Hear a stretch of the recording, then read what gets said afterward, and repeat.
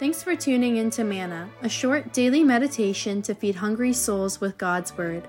These episodes were prepared by ordained ministers for a radio broadcast called Voice of the Church and are now republished by the Reformed Perspective Foundation, a Canadian charity that applies biblical truth to the issues of our time. Here's today's serving. Good day, dear listeners. During the course of life, every individual will experience pain, suffering, anguish of some sort. The question isn't, will we experience trials and hardship, but how will we manage and cope without allowing the challenges of life to ruin us or mess us up mentally and emotionally? Sometimes the things we or our friends and family experience seem extremely senseless and meaningless. It can easily leave us wondering, what's the point? What good do calamity, adversity, and trials produce? The Bible, as the Word of God, speaks to these questions in various passages. One of these is James chapter 1, verse 1 through 4. James addresses people who are going through severe struggles. They are being persecuted for what they believe and feeling intensely the heat of hatred and the threat of death. This is why he wastes no time in providing them with a word of encouragement. He writes, "Count it all joy, my brothers, when you meet trials of various kinds, for you know that the testing of your faith produces steadfastness. And let steadfastness have its full effect, that you may be perfect and complete, lacking in nothing." James encourages his readers to consider it pure joy when they face various trials. Literally, when they fall, perhaps without warning, into the potholes of trials. These Christians are encouraged to maintain a joyful disposition regardless of how shaken they are by trials. The people to whom James writes needed to hear this. Opposition, persecution, and rejection appear to be more the norm than the exception. After the death of Stephen, a persecution arose that caused the church in Jerusalem to be scattered. Believers sought refuge in Judea, Samaria, and the outlying regions of the Mediterranean coast. They faced rejection because they were Christian. They were denied work, refused help, and left in the dire straits of poverty. Yet these people are encouraged to hold fast to the certainty of knowing God is at work, even in the midst of difficulties. What this passage underlines is this: trials are not sent to cast doubt on God's promises, but to enrich faith. The Lord prods and pokes people out of their securities and outward support systems so that they should get on their knees in a confession of their great need. A key word in verse 2 of James chapter 1 is the word count. Count it all joy when you meet trials of various kinds. The word James uses indicates that when you face trials, you must evaluate, you must let the situation pass through your thought process in the light of God's design and purpose, and then let the final outcome be joy. Such joy is learned. If I value the comforts and conveniences of life too highly and cannot handle it when things don't go the way I want, trials will upset me. If I have the idea that everything has to be running perfectly to be happy, I will soon be discouraged. If I live only for the present and forget the future, trials will fill my heart with gall instead of gladness, and the slightest frustration and setback will drag me down.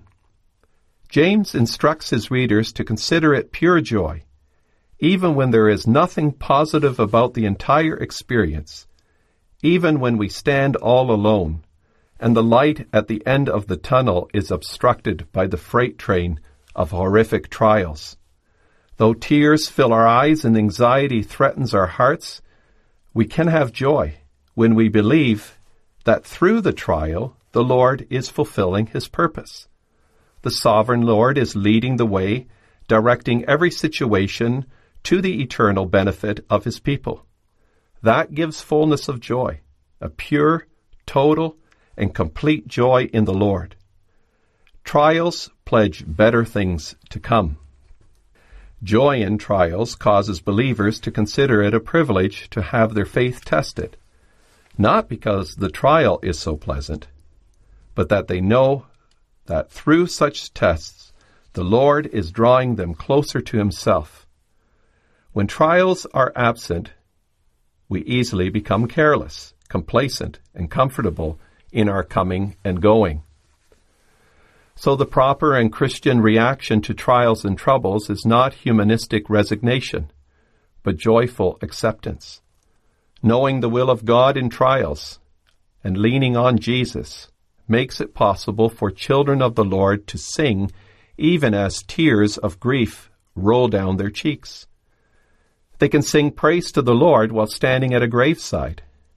With the ache of loneliness, the pain of physical, emotional, and mental ailments, the strain of stress and of anxiety, they can still sing and make melody to the Lord in their hearts. James encourages us to a transformed thinking that will happen by a careful study of God's Word. We are to have a joyous attitude in trials because they draw us closer to the Lord. In the context of speaking about trials, James writes, "For you know that the testing of your faith produces steadfastness." And when he says, "for you know," he's talking about knowledge gained from experience. By going through trials or by seeing others go through them, we learn that the testing of faith works endurance. Trials are meant to produce something very beneficial for ourselves and for others who see God at work in us throughout the time of testing. The Lord tests believers by means of various difficulties to increase their level of endurance. He doesn't test people to make them fall, but in order that they should persevere. Athletes will go through vigorous training, exercise, and discomfort because they know it will increase their endurance.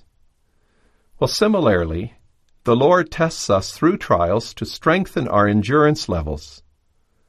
Implied in the word testing is the idea that what the Lord intends to do with the specific trial will be completed successfully. What a comforting thought. When feeling paralyzed by an affliction, pressured by the weight of trials and temptations, God assures those who trust in Him that they can go in His strength. God preserves His children in such a way that they will persevere to the end. Trials are designed to produce a tenacity of spirit that holds on under pressure while waiting God's time. And every time we come through a trial, we are established and strengthened in our faith. The Lord tests our faith to produce greater endurance for greater service, so that we may be mature and complete. James 1 verse 4 concludes, "And let steadfastness have its full effect, that you may be perfect and complete, lacking in nothing." In other words, let God do His work in our lives when He sends trials. Let endurance do what God wants it to do. The word perfect does not mean sinless here, but has the idea of getting us to a place where the Lord wants us to be. Being perfect means being complete, and being complete is to be whole, acting according to the purpose for which we have been created. Dear listeners, giving a proper response to trials requires our undivided hearts. James says, "Let steadfastness have its full effect." The Lord wants your minds to be set on one thing, namely His service. You are to live for Him with the totality of your being. The trials that you are confronted with in life are meant to lead you to greater endurance, which in turn must result in seeking the Lord with your whole being. The only way out of a trial is to go through it. The Lord does not promise people a life without trials, but He will give safe passage in and through the storms. Live by faith in Jesus, believing in Him for then you can know without a shadow of doubt that God the Lord is your strength and your salvation.